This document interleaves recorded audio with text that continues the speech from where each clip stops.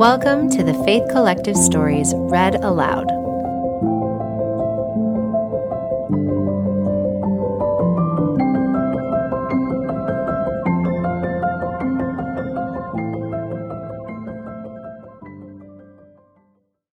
Christ Lives in the Gray, a story of faith by Kenzi Komenda, read by Natalie Gessel.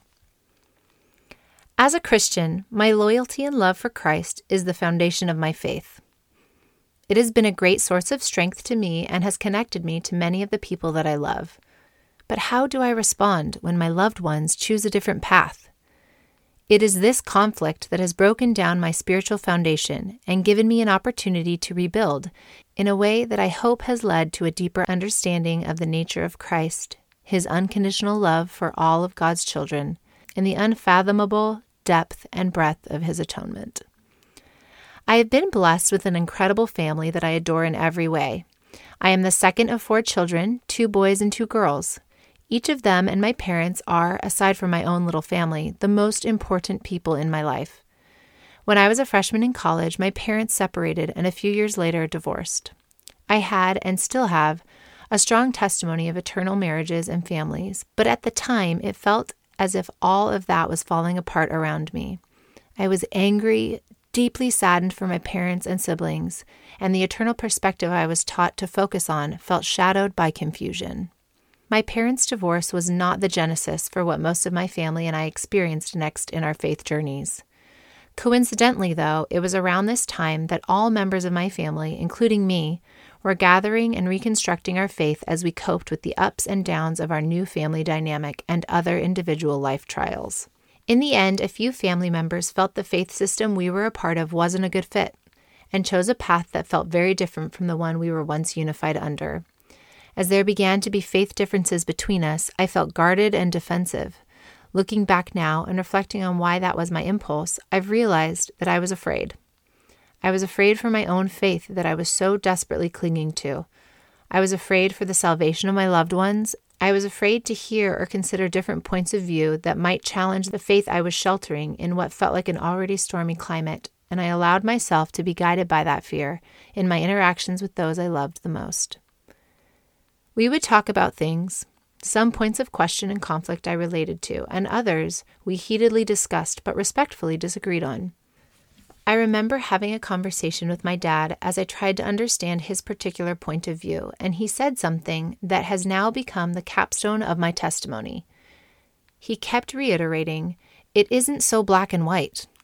At the time, I was frustrated by that answer, but I have since come to realize that this statement is perhaps the most profound thing he could have shared to buoy me up, draw me closer to God, and nurture love and understanding for my loved ones and all of God's children. My dad was right. It isn't black and white. There is a gray, and Christ lives there. He sweat great drops of gray, black, and white in the Garden of Gethsemane. His earthly life was a novel of betrayal, abandonment, misunderstanding, and tragedy. He lived and died in all of the colors of pain, suffering, joy, and redemption. He suffered loss with the passing of John the Baptist and Lazarus. He was abandoned in his suffering in the garden and on the cross. He lost the faith of dear friends. He acquainted himself with the adulterer, the unclean, the apostate, the sick, and the destitute. His love and mercy were extended regardless of the level of devotion or belief from its recipient. And that is my charge as a woman of faith and a child of God, striving and struggling to be His disciple, to see all of the colors, to love them deeply, and to be a vessel for Christ's healing. In the beginning, I felt so heavy with my own faith battle and so concerned about preserving myself that both my husband and I went to one of our church leaders for guidance. Truthfully, I thought he would encourage me to keep my faith armor on and barricade myself from any influence that didn't support my testimony. I hoped he might justify the need I felt to put my faith before anything else. Instead, he started by saying, "Your family needs your love now more than ever. By disengaging, you are thinking about you and blinding yourself to what they are going through. If they are going to feel Christ's love for them, let it be in you." He went on to explain that love can overcome fear and that family ties are critical to us and our Heavenly Father. The Lord would never encourage us to abandon those ties or to cut out important relationships in our lives based on faith differences. It was this inspired advice that has reshaped who I am and guided my discipleship every day since. I recently revisited the account of the Samaritan woman at the well. The contention between the Jews and the Samaritans is mentioned multiple times in the New Testament, but I was unaware of the historical context. The Samaritans were a mixed people, containing both Israelite and Assyrian bloodlines. They denied the doctrine of the Old Testament because they felt they had been mistreated in its teachings and fought for their status as Israelites by claiming they were descendants of Jacob. Because of this, the Jews, who considered themselves God's chosen people, considered the Samaritans to be more unclean than a Gentile of any other nationality. The divide between these nations was so severe that there was a separate and far longer path paved around Samaria between Judea and Galilee in an effort to avoid contact. Tensions between the Jews and Samaritans were at their peak during Christ's ministry, which makes his response to this people even more significant to me. On Christ's journey to Galilee, he purposefully took the shorter route through Samaria and stopped at a well for water. He asked a Samaritan woman for a drink, to which she responded, "How is it that you, a Jew, ask for a drink from me, a woman of Samaria? For the Jews have no dealings with the Samaritans." It was then that Christ made it his mission to testify to her that he was the living water, something she qualified for regardless of her belief system or nationality. Even in her doubt and questioning, he persisted his desire to share himself with her, until eventually there was a gathering of Samaritans at his feet. Some of them stayed and some of them didn't, but he made this specific people, considered apostate and unclean, an important part of his ministry. He came to them where they were, and offered the most sacred and powerful parts of himself freely. Much like Peter, as Christ was taken by the Pharisees before his crucifixion, I have often felt the impulse to cut off the ear of those who see Christ differently than I do. Christ, however, led by example in immediately attending to and healing the wound. For too long, I thought the call to be Christ-like gave me authority to judge, correct, and inflict punishment by withholding my love and acceptance from those who I felt were attacking or opposing my Savior.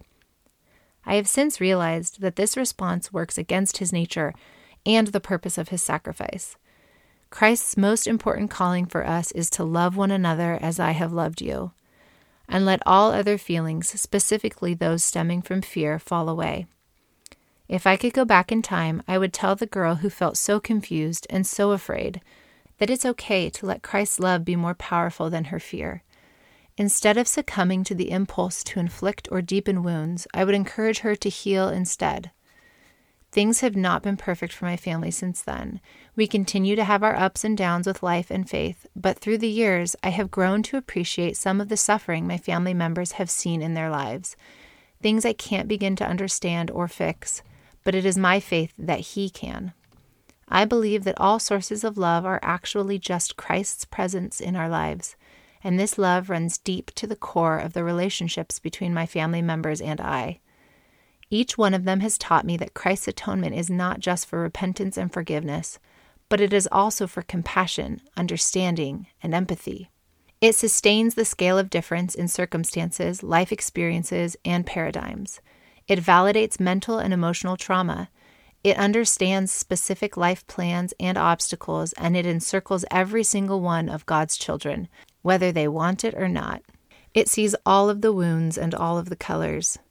I will continue to pray for eyes that see the fullness of that in his children, so I can extend Christ's love and healing unconditionally.